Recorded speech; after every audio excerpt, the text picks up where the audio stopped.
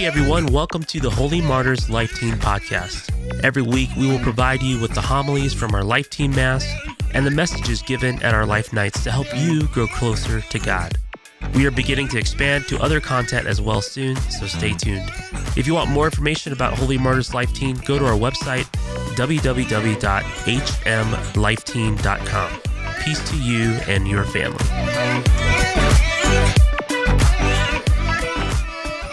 The Lord be with you. And with your spirit. A reading from the Holy Gospel according to Matthew. Glory to you.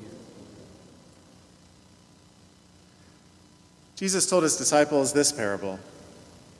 The kingdom of heaven is like a landowner who went out at dawn to hire laborers for his vineyard.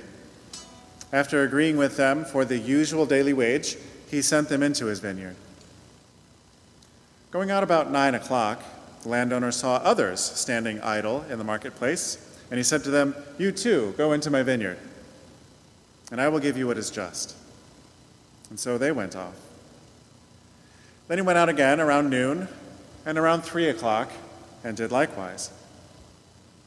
Going out about 5 o'clock, the landowner found others standing around, and he said to them, "Why do you stand here idle all day?" They answered, "Because no one has hired us." He said to them, "You too, go to my vineyard."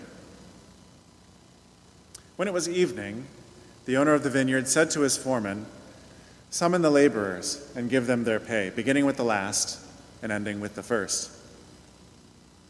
When those who had started at about 5 o'clock came, each received the usual daily wage. So when the first came, they thought they would receive more. But each of them also got the usual wage. And on receiving it, they grumbled against the landowner, saying, "These last ones worked only 1 hour, and you have made them equal to us who bore the day's burden and the heat." He said to one of them in reply, "My friend, I'm not cheating you. Did you not agree with me for the usual daily wage? Take what is yours and go. What if I wish to give this last one the same as you? Or am I not free to do as I wish with my own money? Are you envious because I am generous?" Thus the last will be first, and the first will be last. The Gospel of the Lord. Praise to you, Lord Jesus Christ.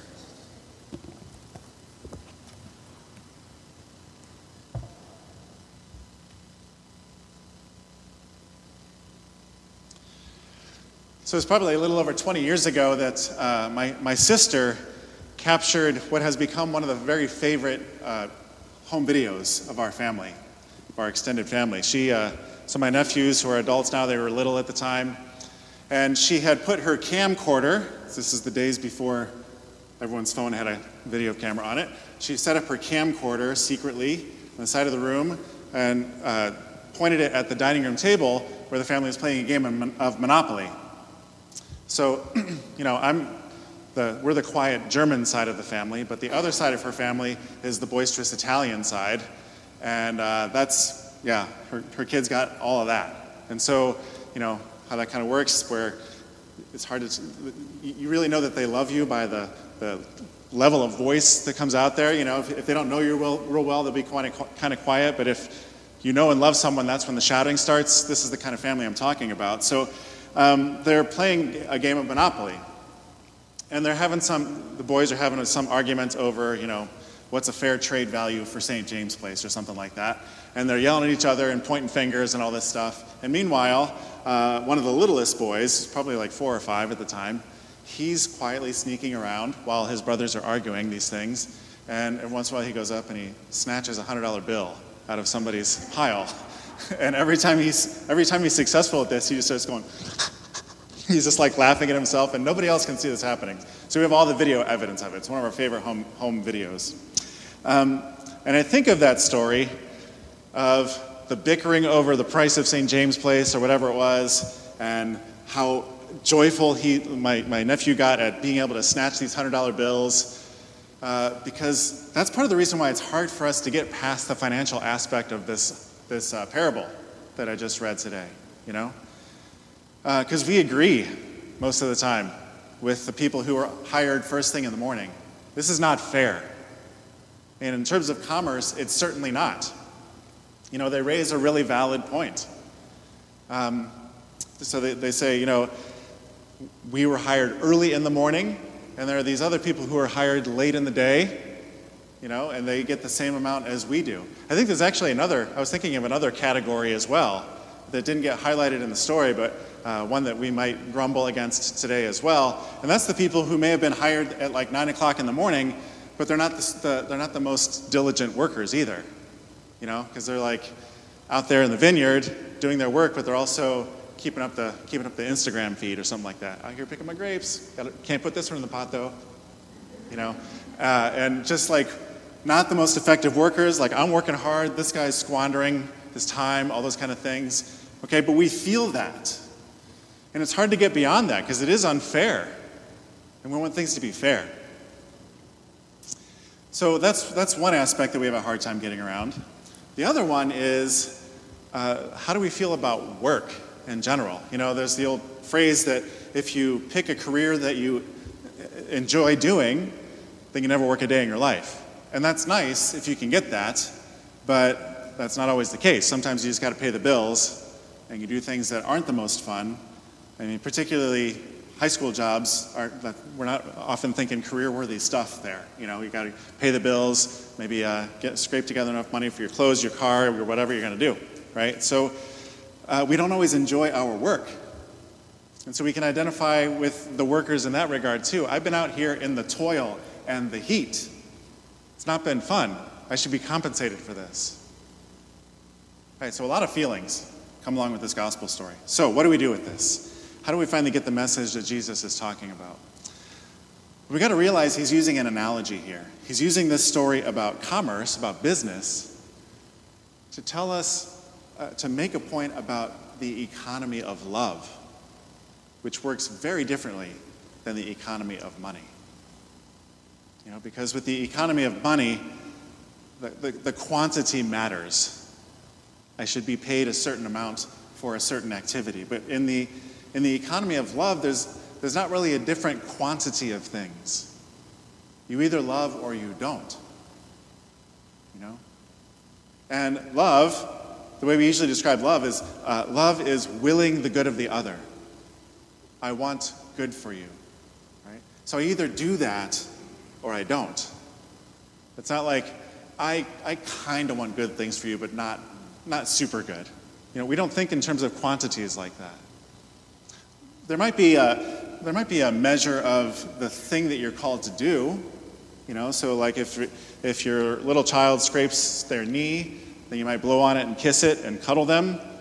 If your little child needs a new kidney, you might be called to donate a kidney. Okay, so there can be varying levels of the thing that you're called to do, but in both of those instances, I'm willing your good. I want healing for you. I want goodness for you, and that's love.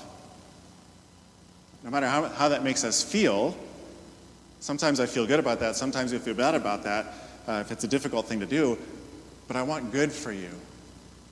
I'm all in for that. Okay, so that's the first thing. At the end, when the master is paying the wage to the people, Jesus is using a financial image there, but what he's really saying is, when the Father comes to you, he gives you all of his love. He simply loves. God loves you. And when you come to that moment of conversion, God pours himself out to you. God's love is there for you completely.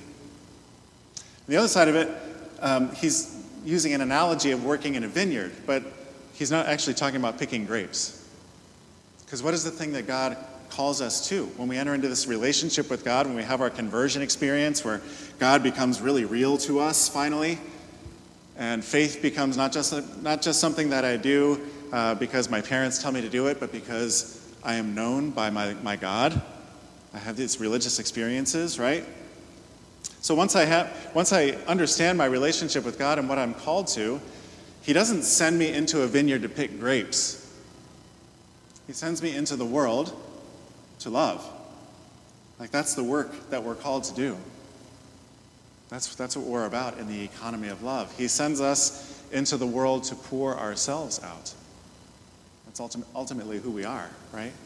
So that's really the crux of this story. And he's talking to people who are having a hard time because they've been trying to live this righteous life all along since early in the morning. And now here Jesus comes calling these people who are sinners and strugglers, and he eats with them, and he hears their story, and he heals them, and he invites them into God's family. And he challenges them to be about the work of love, just the same as those who have been on board for a long time, just the same as those who were cradle believers. And what if God offers complete love to these as well? What if God heals and forgives the many sins of one who comes to conversion late in life? Are you envious because God is generous? That's essentially what Jesus is saying here. That's a big thing about the mystery of love. You know, we're all called to be loving people, and the way we receive more love is by pouring ourselves out. The way we receive more love is by not looking for it at all. I can't grab love unto myself. It's not something that I grasp. It's something that I give away. And a side effect of me giving myself away beautifully and completely is that it very often gets reflected back to me, but that's not the reason why I do it. And in fact, if that is the reason why I do it, then I end up getting less of it. You know, this is the strange mystery of love. If the reason why I love you is because I hope you're going to do something good for me, well, you're not going to love me all that much. But if I forget about what you're doing for me, if I simply love you because I believe you are good, and I want good things for you, and I will your goodness, when we're all about that, the world becomes amazing.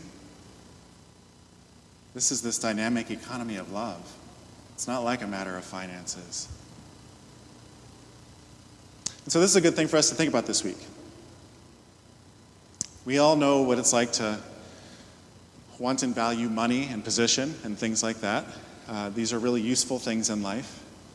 But how does my dealing with like the world's economy mesh with this economy of love that I'm called to be a part of? Do I get so wrapped up in having things and status and whatever, all the things that I can grasp at and pull into myself? Do I get so caught up in that I'm losing my loving self? I'm losing the call that's been placed on my heart to pour myself out in love? Lord, we need your help, because the world all around us is grasping. We have advertising, we have peer pressures, we have all these different things that are telling us that we need to grab at things. You need to grab at life, you need to pull things into you, you need to build up experiences, build up possession, all these different things in order to be happy, and we don't, Lord. You've called us to pour ourselves out each and every time, and you've shown us the way to do that because you've loved us into this world. So Lord, we ask you to help us to see how you're calling us to pour ourselves out for each other. Who is it in my life who needs my love, who needs my attention? Show me, Lord, so that I can be your instrument of goodness. All right, guys, thanks for listening. For more information about our church, go to www.holymartyrs.net. That's HOLYMARTYRS.net. For more information about Holy Martyrs Life Team, go to our website, www.hmlifeteen.com.